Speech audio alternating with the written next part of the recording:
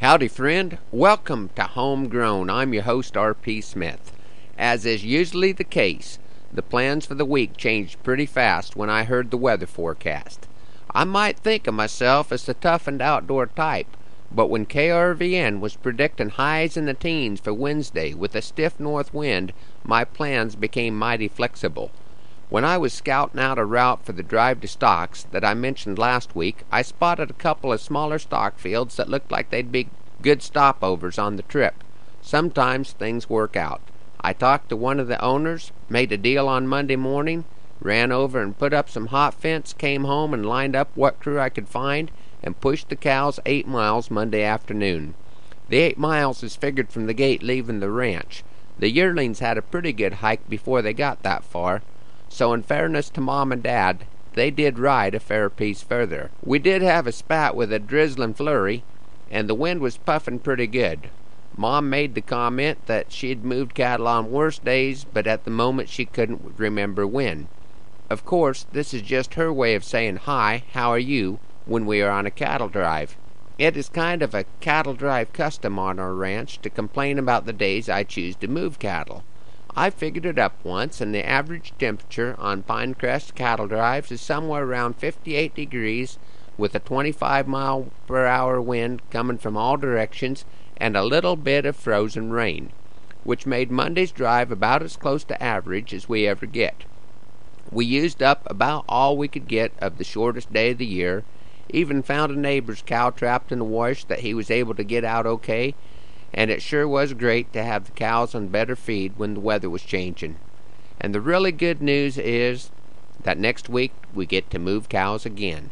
Life as a cowboy is pretty good. I would like to share a poem by Badger Clark, one of the prominent cowboy poets from the early in the last century. The poem is called A Cowboy Christmas Prayer. Arizona poet Chris Isaacs recites it this time. It's from a collaborative CD called Merry Christmas from Our Camp to Yours. I ain't much good at praying, and you may not know me, Lord. I ain't much seen in churches where they preach thy holy word. But maybe you've observed me out here on these lonely plains, a-looking after these old cows and feeling thankful when it rains, admiring thy great handiwork, the miracle of grass, aware of thy kind spirit and the way that it comes to pass that a cowboy on horseback and the livestock that we tend can look up at the stars at night and know we've got a friend. So here's old Christmas coming on, reminding us again of him whose coming brought goodwill into the hearts of men. A cowboy ain't no preacher, Lord, but if you'll hear my prayer, I'll ask as good as we have got for all men everywhere. Don't let no hearts be bitter, Lord. Don't let no child be cold. Make easy beds for them that's sick and them that's weak and old. Let kindness bless the trail we ride, and no matter what we're after, sort of keep us on your side, in tears as well as laughter. I've seen old cows a-starving, and that ain't no pretty sight. Please don't leave no one hungry, Lord, on thy good Christmas night. No man, no child, no woman, no critter on 4 feet. I'll do my doggone best to help you find 'em chuck to eat. I'm just a sinful puncher, Lord, ain't got no business praying, but still I hope you'll catch a word or two of what I'm saying.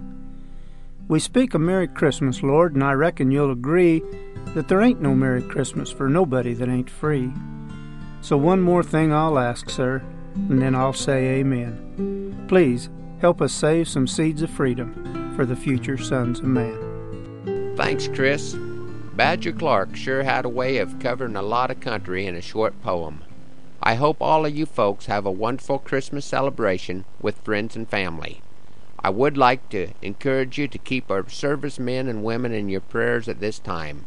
They are the ones who are planting the seeds of freedom that Badger Clark mentioned in his poem. I would like to welcome the new listeners in the Broken Bow area this morning and thank the folks that are making it possible. If you would like to share today's program with someone that isn't stirring at this time of day, have them visit the Homegrown webpage at www.rpsmith.us. Thanks for riding along on Homegrown today. Hope you can saddle up and join us next week for another edition